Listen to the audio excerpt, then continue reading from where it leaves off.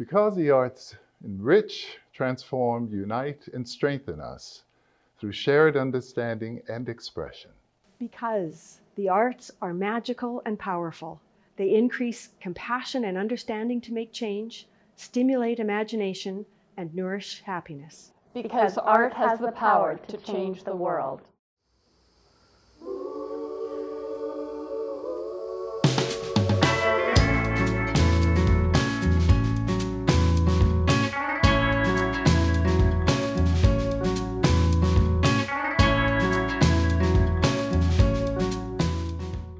Today on Because Radio, the Winnipeg Fringe Festival takes place this weekend, and we'll learn about the important contributions volunteers make to the festival.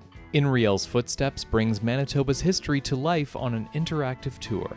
We visit the Prairie View Elevator Museum in Plum Coulee on a road trip.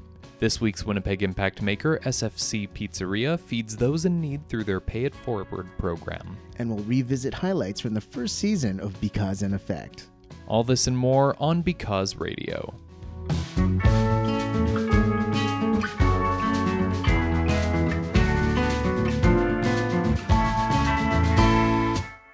Hello and welcome to Because Radio, episode number 13. My name is Robert Zirk. And with him as always is Sonny Promolo. How are you doing today, Sonny? Doing great. How about you, Rob? I'm doing well. It's been a pretty good summer so far, I must say, and there's still a lot of summer left to go. Lots of things going on in the city, as per usual in the summer months, for sure. And, we've got a full show, and to start things off, we're going to be talking about one of the major summer festivals that is happening starting, it's already happening, actually, but it really kicks into gear this weekend. And that's our foundation feature focus today is arts, culture, and heritage. So this week and all of next week marks the 31st annual Winnipeg Fringe Theatre Festival. It is the second largest fringe festival in North America, with performers and companies from Winnipeg as well as from across Canada and all around the world performing their own independent theatre productions. Sonny, do you attend the Fringe Festival? I do. What I really love, though, is hanging out at the Old Market Square there and just being in the thick of things. Yes, I feel like the Fringe Festival really brings out the best in the Exchange District and Old Market Square, and it really comes alive, especially for those for that week and a half. That's always a fun time. I love going to the Fringe Festival myself. I don't know if I could name a favorite show. Do you have a particular one that stands out to you from over the years? I'm not going to be biased. They're all great. Fair enough. And yeah, I would have a really tough time. We only have 60 minutes for the show. So we got to get things rolling. So I can't even begin to decide on what a favorite would be. There's been so many fantastic ones that I've seen over the years, and look forward to seeing lots of great shows this year as well. And one thing that is for sure about the Fringe Festival is that volunteers are essential to making the festival happen each and every year. I spoke with Karen Sewell, she's the volunteer manager at the Winnipeg Fringe Festival, to learn a little bit more about the role that dedicated volunteers play in contributing to the festival and the overall festival experience. This week's Foundation feature on Because Radio focuses on arts, culture, and heritage. Welcome back to Because Radio. Robert Zirk here with you today, and I am speaking with Karen Sewell. She is the volunteer manager for the Winnipeg Fringe Festival. Karen, thank you so much for joining me today. Oh, thanks for having me. I appreciate it. So to start things off, the Winnipeg Fringe Festival is one of the larger summer festivals in Winnipeg. You can't really attend the festival or enjoy the festival experience without seeing the many, many volunteers that are out and about helping to make the festival possible. Could you start off by telling me, why are volunteers so crucial to the Winnipeg Fringe Festival each year? Well, basically the festival can't operate. The amount of tickets that are sold, and of course, everything's manual at the Fringe because we're at nice little tables on the street so that everybody can find us easily. It just takes a huge amount of manpower just to get the ticket selling. I would say that's probably 600 people in and of itself that handle the ushering, the ticket selling, and then the reconciliation of all that paperwork. And then the other places where you see the volunteers is out on the street in Old Market Square, working with the kids in that and all those areas. You literally cannot take one step in a festival without being greeted by a volunteer. So you mentioned that there's about 600 volunteers each year. Well, there's 800 altogether, but 600 alone is what it takes to handle the ticket selling side of things. How long have the longest serving volunteers been a part of the Winnipeg Fringe? Because even at some venues, you can see some familiar faces. That's right. So we've had volunteers right from day one, right from the very first year of the festival that have been participating. I'd say there's probably a dozen or more that have volunteered every year since 1988. Wow. So over really like 30 years at this point, over 30 years at this point. Yeah, over 30, because it's our 32nd festival. So, and that's the interesting thing. Even when I haven't been working for the Fringe, I've come down and I can go, oh, look, there's Bob and Pat. There's Alan. They're still here. So you mentioned ticket sales and people being out and about at Old Market Square. Are there any other capacities in which people volunteer for the Fringe Festival? Yes, there are. So we have people working in our beverage pavilions, selling drink tickets and serving beverages. We have a whole team of volunteers that keep the festival areas very neat and tidy. They're called the Enviro team. And what's fun about being on the Enviro team is that you're really out amongst the audience and the outdoor performers in Old Market Square. So it's sort of like you're volunteering, but you're in the middle of a great big huge party all the time.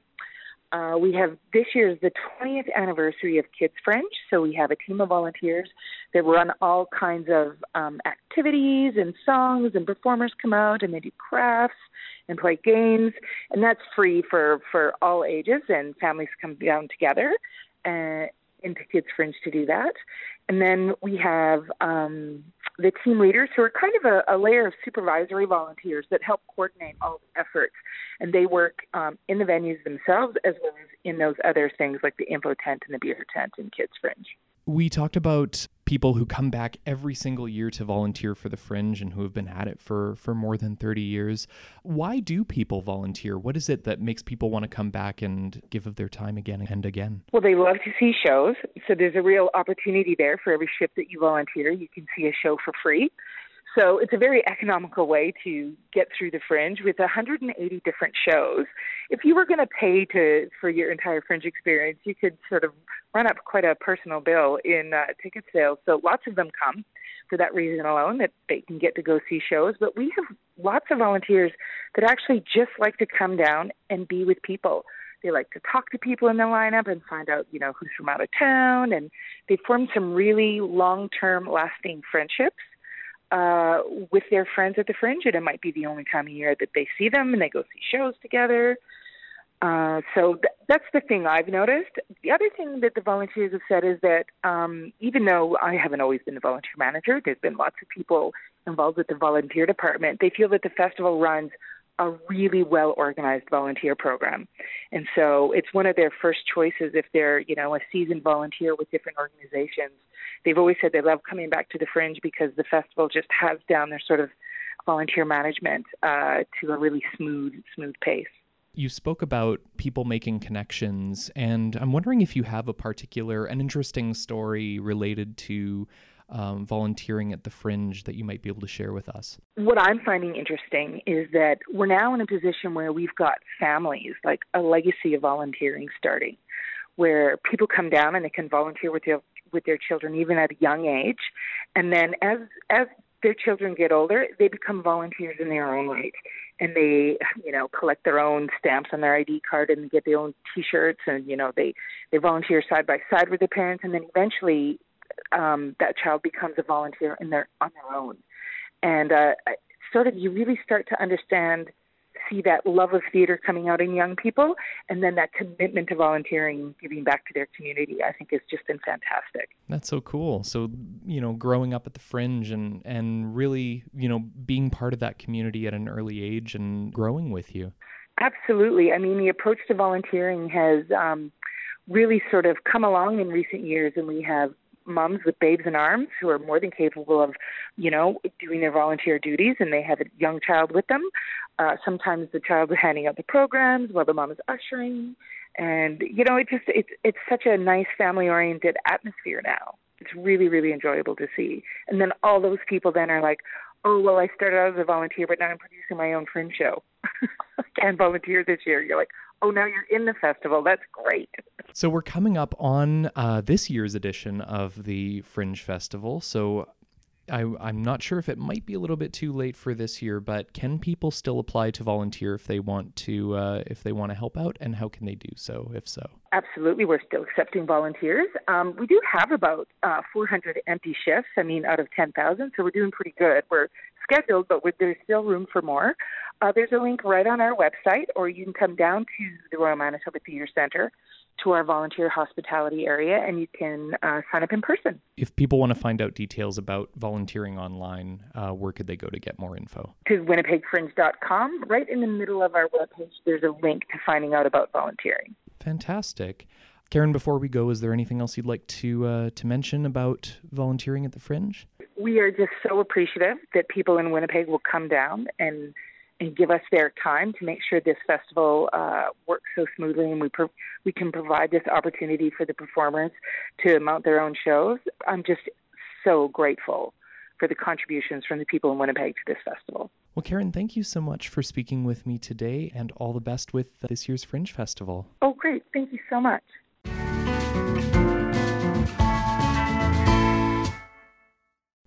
Thanks, Robert. Up next, Because Radio producer Jeremy Morantz recently had a chance to visit the St. Boniface Museum to learn more about the In Riel's Footsteps tours that are taking place this summer, and how the immersive experience provides visitors with a glimpse of Manitoba's history.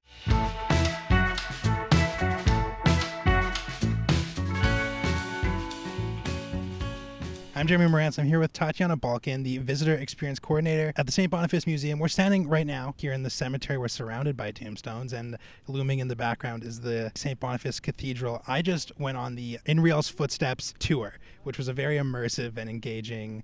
It was more than a history lesson. There was a love story involved. As Visitor Coordinator, can you tell us what is In Riel's Footsteps in an overall broad sense? In Riel's Footsteps is sort of an interactive, scripted walking tour of the St. Boniface Cathedral Cemetery.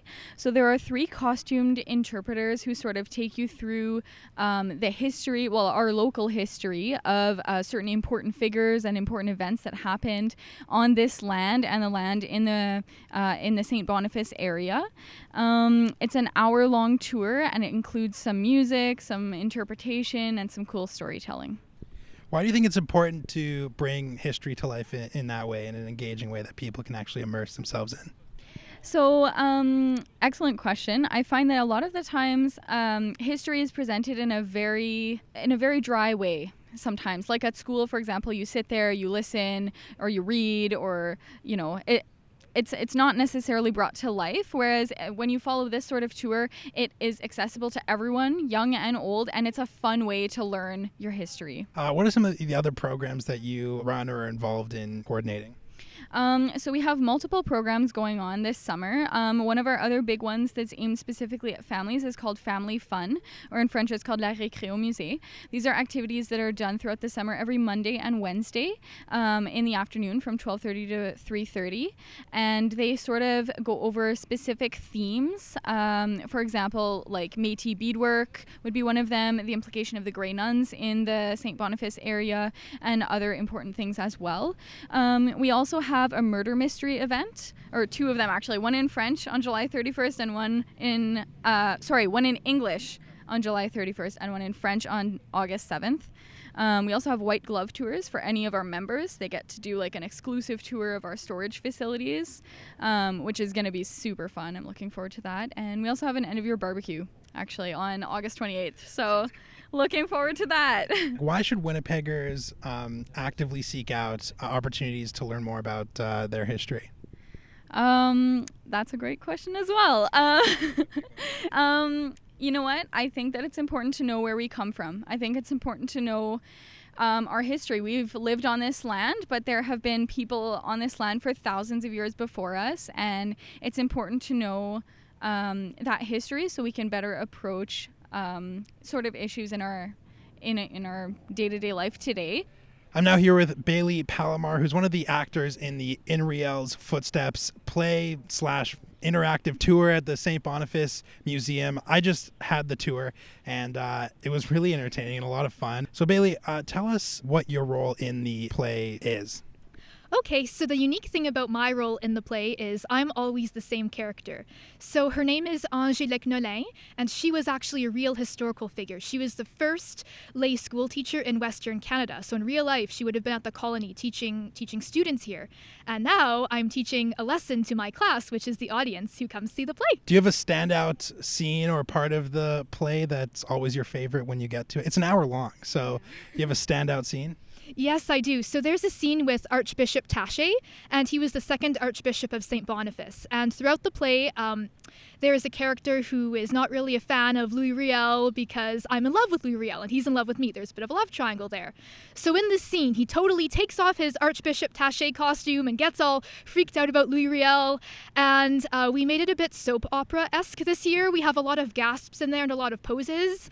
And it was actually my idea, and it turned out really well, and it's so fun to do every time, and I think the audience gets a kick out of it. So absolutely, I certainly got a kick out of it. I wasn't expecting a love story to be interwoven. You guys really do a good job of making it entertaining. So how do you strike that balance of creating entertainment while also having the historical elements in there so people walk away feeling like they learned something?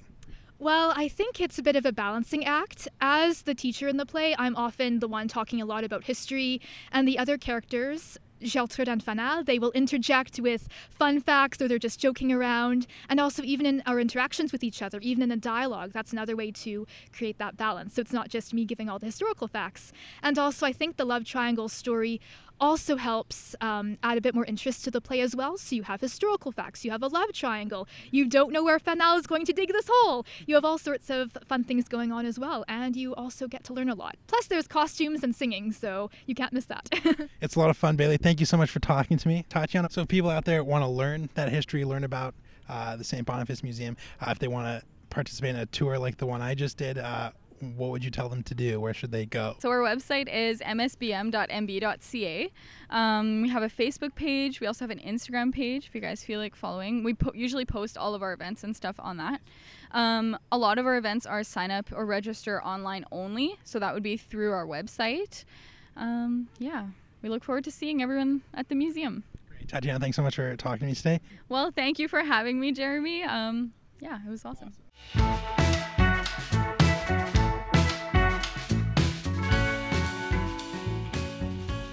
Thanks, Jeremy.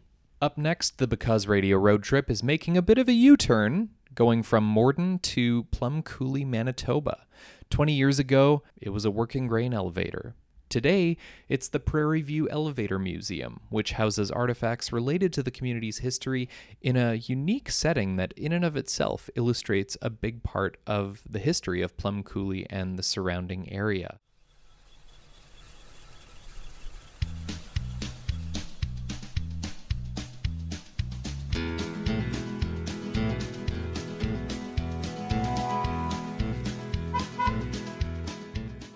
Welcome to the Because Radio road trip. Today we're visiting the Prairie View Elevator Museum in Plum Coulee, Manitoba. Let's go.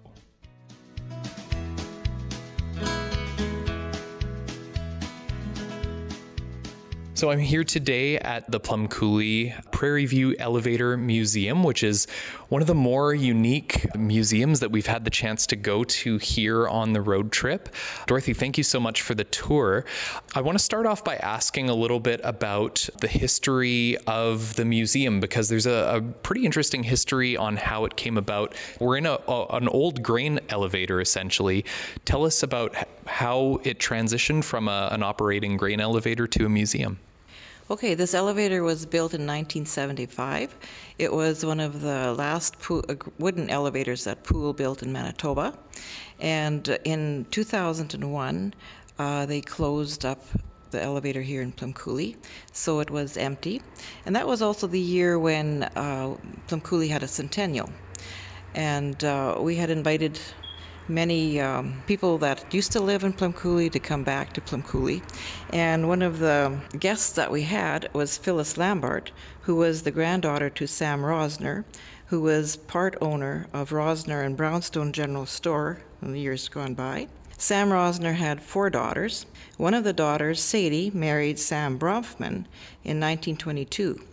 They went on to acquire great wealth with the company that you may know as Seagrams of Canada. So they had 4 children, and Phyllis was one of them, and she was an architect by trade. She came to visit Plum Coulee, and she was intrigued by our town and this elevator, just like you guys were when you were up there. Mm-hmm. And she was very instrumental in the town purchasing this elevator. So with the money given to us by the Bronfman Foundation, donations from businesses, and grants and generous folks of Plum Coulee and surrounding areas, 5 projects were proposed, and the 5th was developing the elevator to become an interpretive center on the main floor, offices on the next few floors, and then the restaurant at the very top. But to date, we're still working on making the elevator an interpretive center on the main floor with showing some of the farming practices. But the restaurant and the offices fell by the wayside when the recession hit and when the Bronfman Foundation also folded. And so then we had an empty elevator here for a while, and the museum had a little shack on Main Street. And so then the town invited the museum to move into this facility. And so we have displays in about, I think, 15 or 16 of the bins, plus an observation bin where you can see right to the top, which is about 100 feet. Very cool. And amazing, that all turned around so quickly, because basically the grain elevator had pretty well just closed and it was planned for demolition. So what a great way to save, not only an important piece of Plum Coulee's history, but also for that to be a location to preserve all that history. I want to talk a little bit about the structure of this building that we're in right now, because it's very unique, and you can see how, there's different, essentially the rooms of the museum are made through the cutting of these old bins. Talk a little bit about the structure and how that came together. It's much easier to see and explain it when you can see it, but basically the whole elevator and all the bins are 2x6s laid on the flat and just piled up and nailed. Basically the whole elevator is made out of wood, very, very little steel in anywhere. They are all hoppered so that they all come to a central point, and then up the main bucket elevators. The grain can go into different bins or into the rail car. There's a main truck scale in the driveway where the trucks are weighed and when they come in and when they go out. Tell us a little bit about the process. So where we're standing here is essentially the scale where trucks would drive onto. Tell us a little bit about what would happen from there. We can see this sort of glass paneling where... Over the grain pit. After the truck is scaled, you would dump your grain in there. The elevator agent, as we call them, would take samples of the grain. He'd run it through a small cleaner, the red one over there, to take out the dockage, whatever is not grain. And then he'd use that percentage to dock the whole load. Then he would put the grain into the right bin, as this place has about 15 or more bins. And then he would work out the price, give you a slip, basically a check. He would do that after the truck is weighed again, so that you know how many bushels you had on the truck. And most of the trucks during that time were either a single axle or tandems. And I guess part of the reason some of these elevators were closed, the bigger trucks were coming in, the semis, and so that changed agriculture. And the elevator agent, like I mentioned before, had to load the elevator in the right sequence. You couldn't just load it on one side because the elevator would lean precariously. So you had to load it evenly. I want to talk a little bit about, the structure in and of itself is amazing and definitely worth a trip as well. But I want to talk about some of the artifacts that are housed within the museum, within what used to be the grain bins here. Give us sort of a snapshot of what people can find here from Plum Coulee's history, and what are some of maybe the standout things that come to mind as things that people need to see while they're here. The people have been very generous, and they have donated many artifacts. We have quite a few artifacts in our classroom where people come by and everybody kind of remembers the school that they went to. And we have a kitchen, dining room, and living room bin. Each display is in a bin. Then we also feature a table and a set of dishes from the Queen's Hotel and a big pot-bellied stove from the Stewart hardware store. And then we also display memorabilia from the sports that have been played in Plum Coulee. There used to be a marching band, so that we have some of the instruments and some pictures of that band. We had a Dr. McGavin here that was a doctor for 47 years, and we have some of his things from his office. And there's a cultural display with Mennonite and Hutterite clothing. Also now we have an indigenous display where we are building a teepee as well. We have many tools that they used to use and how they used to do laundry. And upstairs we have a collection of, somebody collected 800 tins, and it's just sort of an interest collection, and you can go up there and take a look. And the latest bin that was opened is now an observation bin. You can look right up to the top, which is about 100 feet. Tell us a little bit about participating in the Manitoba Heritage Trust program and what that's meant for the Prairie View Museum. Well, I'm Heather Unger, and I am from the Plum Coulee Community Foundation. So I'm the one that proposed initially to the museum committee the new Heritage Trust program. We were very quick. I think we were one of the first ones to sign up. This elevator is extremely important to our community. We already have a fund in place to maintain the structure. So that was developed 10 years ago. We developed the fund for the elevator, so it only made sense that we develop a fund for the inner operations of the elevator. Is there anything else you'd like to mention about the museum or a message that you'd like to share with our listeners before we go? Well, we're open to the public in summer, Tuesday to Saturdays, 10 to 4. So they are welcome to come and take a look and see what we have here. And if you can't come those days, you can have a tour by appointment, and the number is on our website. And how can people find the museum if they're headed to Plum Coulee, or what phone number or website would they contact? It is luckily the tallest building in town. Oh yeah, so you can't miss it. I guess that's true. Yeah, it's very easy. It's right on Main Street. Okay, fantastic. So just look for the grain elevator and that'll take you there. Mm-hmm. So if you're driving along Highway 14 and come near Plum Coulee, you will see it. And we also have a sign at the highway there so that they can know that it's a museum. Fantastic. Well, thank you so much, Dorothy, Brian, and Heather, for speaking with me today and for the wonderful tour of the Prairie View Elevator Museum. And definitely come check it out. Thanks for joining us on the Because Radio Road Trip. We'll see you next week. Same time, different place.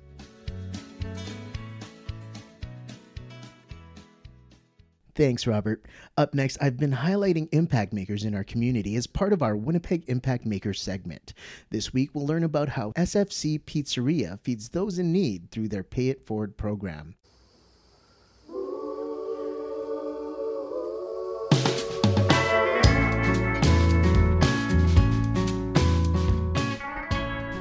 Welcome back to Because Radio. I'm Sonny Promolo. As you all know, Manitoba is home to some of the most giving people in the country. To share those stories, I'm going around the city to speak with impact makers in Winnipeg.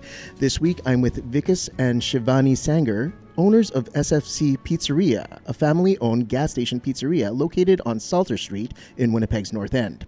Thanks for coming on Because Radio. Hello, everybody. I'm Vikas Sanger from SFC Pizzeria. And I'm Shivani Sanger from SFC Pizzeria. To get started, tell us a little bit about yourselves. Who are Vikas and Shivani? I came from India in 2010 as an international student. Then I did my schooling. After that, I bought this business in 2016. Maybe 3 months ago, I built a pizzeria restaurant in it. When I opened my pizzeria restaurant, I saw homeless people. They are coming and they want food for free, or somebody don't even have a full $1 to buy a slice. So I think about we have to do something for them. Was there something growing up as children or anything like that that really gave you that giving spirit? We both are from India. I'm also an international student here. I came in 2010. We're back home country. That's our teachings, that we cannot deny to anybody for food or for water, for anything. That's our parents taught us as well. So the story behind is this, like kindness. that's the thing, like kind heart, that's what you can say, and bless each other by being kind and, spread kindness as much as you can. Doesn't matter where you go.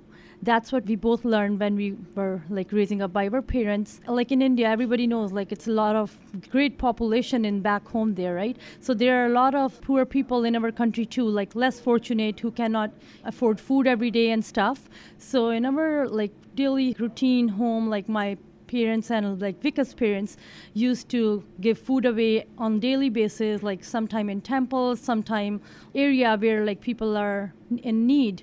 So that's how we learned from there. And when we moved to Canada 10 years back, we see people here in the North End where people are in more need. And when we opened up gas station in 2016, at that time, we noticed like there are a lot of people who were trying to steal stuff in his store because people can't afford eating and stuff, and then they're just trying to steal chocolates, chips, and everything all the time. So that kind of break our heart that they can't afford food and, like they have to steal to eat. What made you want to start this business to begin with?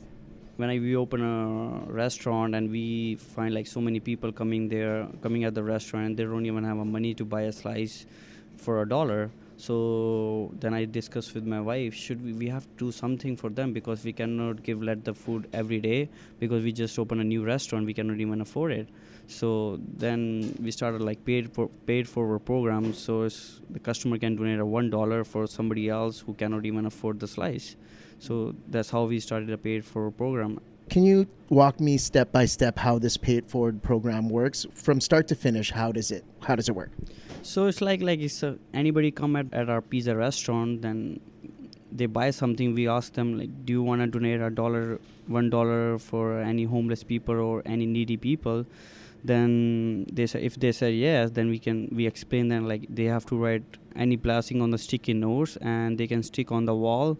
And that's how it works. Then any homeless people will come and they can take the sticky note from the wall and they give it to us, and we can give them a $1 slice. It's as simple as that.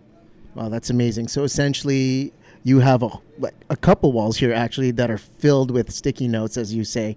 And these are just from the kindness of people's hearts, donating to give to others in need.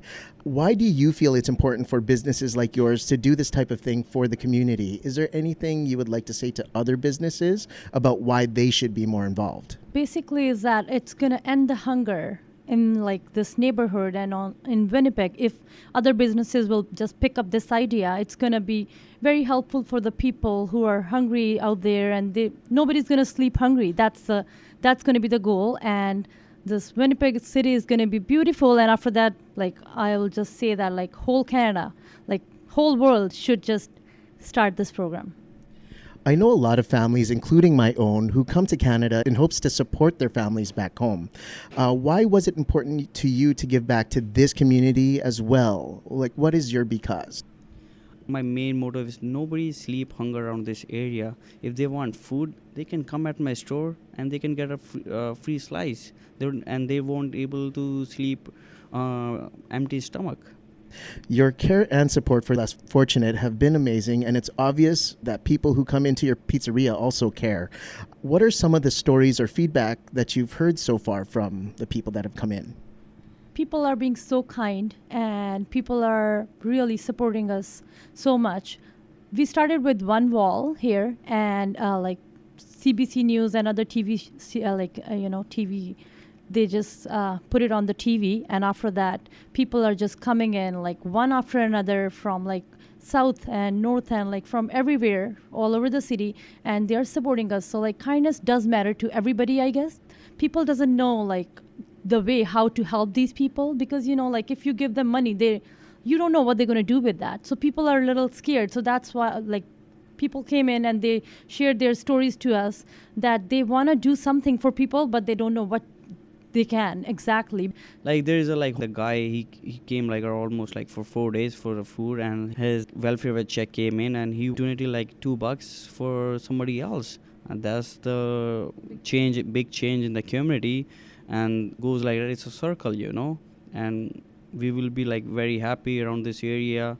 Like then there will be less crime for the stealing, Is there anything else that you would like to add about SFC Pizzeria or the Pay It Forward program? Anything at all? Yeah, you know what, like, it's not like all the cities helping us. It's from all over the Canada, like people calling from Edmonton, people calling from Calgary, people calling from Toronto, and they are donating like from e-transfer and all. They want to donate. Like, everybody is calling from all over Canada, and they are helping us, you know. And I just want to thank all the community for growing this Paid Forward program. Yeah. Yeah, and also I just want to say thanks to all over Canada that people are just trying to help and being kind and spreading kindness everywhere. So like it's blessing, which they are blessing people. So blessing each other is going very well. Thanks a lot, whole Canada. Again, SFC Pizzeria, located on 120 Salter Street near Selkirk Avenue. Be sure to check it out, grab a slice of pizza, leave a kind note, and help feed someone in need. I'd like to thank Vikas and Shivani, owners of SFC Pizzeria, for sharing their story of impact. If you or anyone you know is making an impact in our city, message us on social media by searching the Winnipeg Foundation at WPGFDN or reach out and call us at 204-944-9474 extension 360. Again, that's 204-944-9474 extension 360. We'd love to hear about it. This is Sonny Pomolo, and you're listening to Because Radio.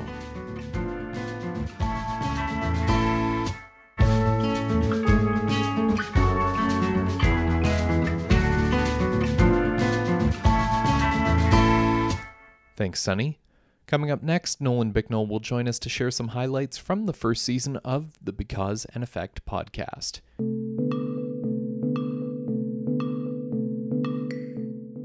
Welcome back to Because Radio. Robert Zirk here with you today, and I am now joined by Nolan Bicknell. He is the host of Because and Effect, the Winnipeg Foundation's weekly podcast. Nolan, thank you so much for joining me today. Hey, Rob. Thanks for having me back.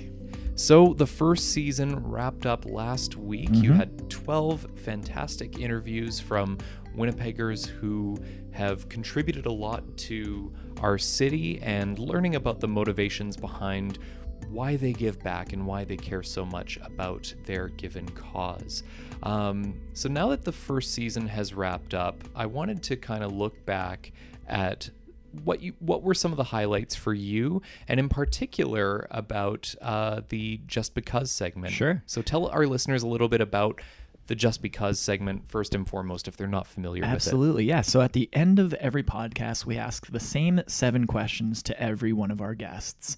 Questions ranging from what's the first cause you ever cared about, what's something you would do in support of your cause if money, logistics, and politics were no issue, and then ranging to different questions like what's the best advice you've ever been given, or what advice would you give to your 10-year-old self right now if you could talk to him or her.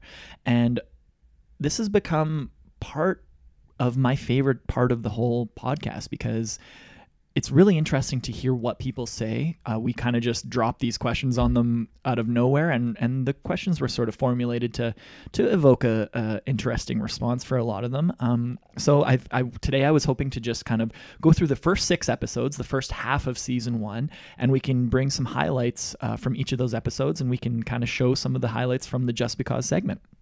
Let's do it. So let's start backwards and work our way to episode number 1. But let's start with episode 6, which featured Sister Leslie Sacrament. She's the executive director of Holy Names House of Peace. She was instrumental in starting Rossbrook House. She's done so much great work in the community. Tell us a little bit about your conversation with her. Absolutely. One of my favorite conversations, episode 6 from the whole season. Sister Leslie is such an absolute delight. The whole hour we spent together was just filled with gems of wisdom. She's such an empathetic and sympathetic person to the sort of plights that people are going through in the world that it's impossible not to walk away from that conversation, or even just listening to the conversation, feeling inspired and wanting to help your fellow man and fellow people here in Winnipeg. One of the questions I asked in the Just Because segment is, what's the biggest stigma surrounding your cause? And I loved what Sister Leslie had to say. Well, what scares me and what I hear sometimes is that, like, with all these immigrants and refugees coming, we're not ready, and we can't do this and we can't do that, and they're going to use up our health care and resources, and that I find really heartbreaking, because we have only to win. My experiences were the winners. That really hurts, because when you look at the size of Canada, when you look at our wealth,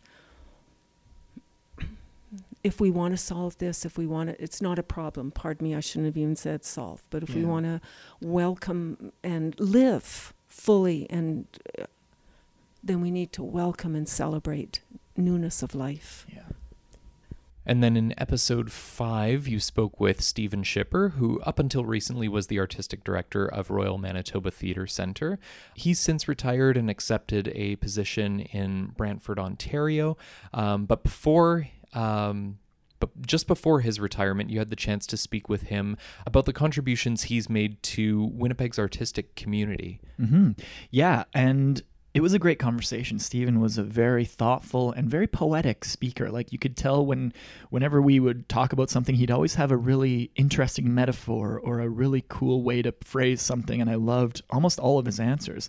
When we spoke about the Just Because segment, it was a really interesting point, because we spent pretty much half an hour, 40 minutes talking about the arts and his contribution to the arts and just theater in general. But then when we started talking about the Just Because question, he had a completely different cause that he wanted to talk about, which kind of threw me for a little bit of a curveball, and it was really interesting. So I'll share some of that with you now. As the child of Holocaust survivors, the first cause I remember caring about was the fight against anti-Semitism. Mm-hmm. I would teach every child that anti-Semitism is evil, and people who hate Jews are evil bigots, and I'd continue teaching that truth for generations until there were no more anti-Semites. There's no easy root cause to blame anti-Semitism on, like slavery. The origins of anti-Semitism lie in the distant past. Its earliest example may be the biblical Pharaoh turning on the Jewish inhabitants of Egypt. Jews encompass race, religion, and culture, and anti-Semitism also encompasses racism, religious hatred, and cultural hostility. It's why people of Jewish origin can be anti-Semitic, hating not themselves, but Jews. Mm-hmm. On episode 4, you spoke with Cynthia Drabot, who is the executive director of the North End Women's Centre. And the center provides resources and support and opportunities to help women who are in the North End, and as well as their children. Yeah, Cynthia, much like Sister Leslie from episode 6, Cynthia is also a saint. She's such an incredible person working to help some of the most in need in our city. I loved our conversation as well. We talked about vulnerability and just the importance of taking care of one another. And I loved what I asked, if money, politics, and logistics were no issue, what would she do in support of her cause? I wish that we could want to live more equally and respectfully and kindly with each other. And those might sound like simple words, but they're not. I mean that with depth. I mean, truly respecting each other and not making excuses. Like, earlier in the podcast, you mentioned the piece about, if someone was listening to this and rolling their eyes, right? I wish we didn't roll just our check eyes. That moment. Right. Yeah, just, why am I rolling my eyes? This? Why am I reacting Where to that? Where did I get that belief? Yeah, where's that coming from for me? So if I could get people to, I just feel like we wouldn't have half of the issues we have today if we were just more open to each other. Your third guest on Because and Effect, if you're not hearing him on your radio every weekday morning, you've no doubt seen him at a local charity event. He's been such a big booster for the city, Ace Burpee. Yeah, Ace was awesome too. And almost all the podcasts, we're trying to have people on who are going to inspire you, right? Who are going to try to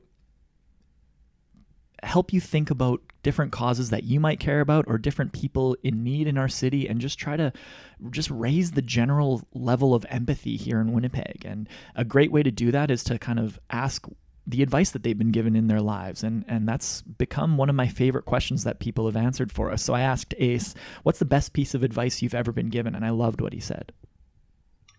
I don't even know if someone gave it to me, but it's like, I wish I followed it more, but I'm good with the one part of it, not the other part. But like, you're never as like truly great as you think you are, but it's never as bad.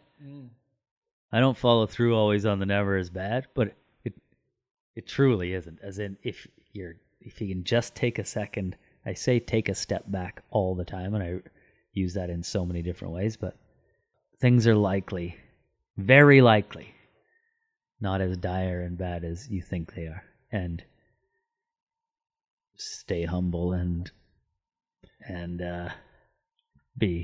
have some gratitude. I don't do that nearly enough. You also had the chance to speak with artist and activist Cal Barteski, she's very well known for her script art, but she's also well known for her polar bear art and her activism in the area of polar bear research here in Manitoba. And she's even started a charitable fund to support those efforts. Yeah, the Polar Bear Fund at the Winnipeg Foundation. Cal started that, and again, she was just another great example of a Winnipegger who's doing her part to make the world a better place about the cause that she cares about, namely, polar bear health and the environment in general. She's just a huge proponent for that. Another one of our questions is, what advice would you give to your 10-year-old self? And I loved what Cal said about that. You're doing the right thing. I think what we forget about being a kid is that kids don't think about long-term plans or like how this looks on my resume, right? You're 10, you're just like, I want to paint animals. Yeah. I'm going to paint animals. Yes, do that. Don't question it. Even now, today, people say, what do you do? I said, I'm a polar bear artist. And then they take one step back and they kind of go, but why? Yeah. I'm like, because they're awesome. Like, that's just what I want to do, guys. And last but not least, for the debut episode of Because in Effect, you spoke with Scott Oake, who is a CBC sportscaster, and he's been working to establish the Bruce Oake Recovery Center here in Winnipeg in honor of his son Bruce. Tell us a little bit about your conversation with Scott. Yeah, that's always going to have a special place in my heart. Being episode 1 of the podcast, we've had so much positive feedback from that episode, and so many different people have reached out to say, like, to me and to Scott, just thank you for sharing your story and for being a proponent of mental health, of addiction, and for starting the Bruce Oake Recovery Center. I'm going to go back to the best piece of advice for Scott, because the whole conversation was filled with, same with Steven Schipper, filled with sort of little nuggets of advice and little metaphors and little moments that I'll cherish forever. But when I asked Scott, what's the best piece of advice you've ever been given? I loved his answer, and I'm never going to forget it. There is a difference between entitlement and gratitude. When you think about that, entitlement robs you of your joy and compassion because you think you deserve this, or I'm entitled to that, or whatever, right? Gratitude is really the beginning of the thought that there's enough for everyone and that it should be shared. In my personal case, commentators can, especially in my job, can start to think, well, I'm entitled to that, and they have to give me a raise, whether it's or whatever. Access to, but I'm not really entitled to anything more than doing a good enough job one week that they'll have me back the next, and I should be thankful that I have that opportunity. So I guess I learned that at Salome, and I think about that a lot.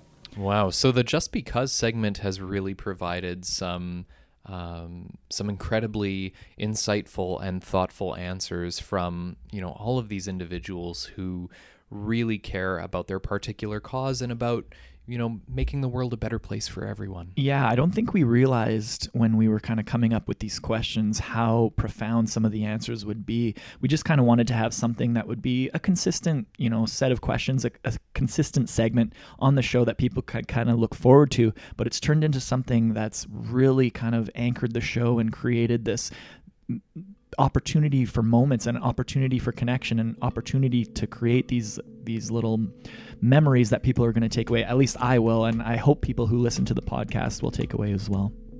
That's great. And so if you want to hear the full Just Because question and answer segments from all the guests we featured today, or from the episodes 7 to 12, which are also online as well, you can visit becauseandeffect.org. That's becauseandeffect.org. becauseradiotheme.org. You can also find Because in Effect on all of the major podcasting platforms, be it Spotify, Apple, Google Podcasts, wherever you get your podcasts. Because in Effect is there as well. Nolan, thank you again so much for joining me today and sharing some highlights from the first season of Because in Effect. Thanks for having me, and have a great week.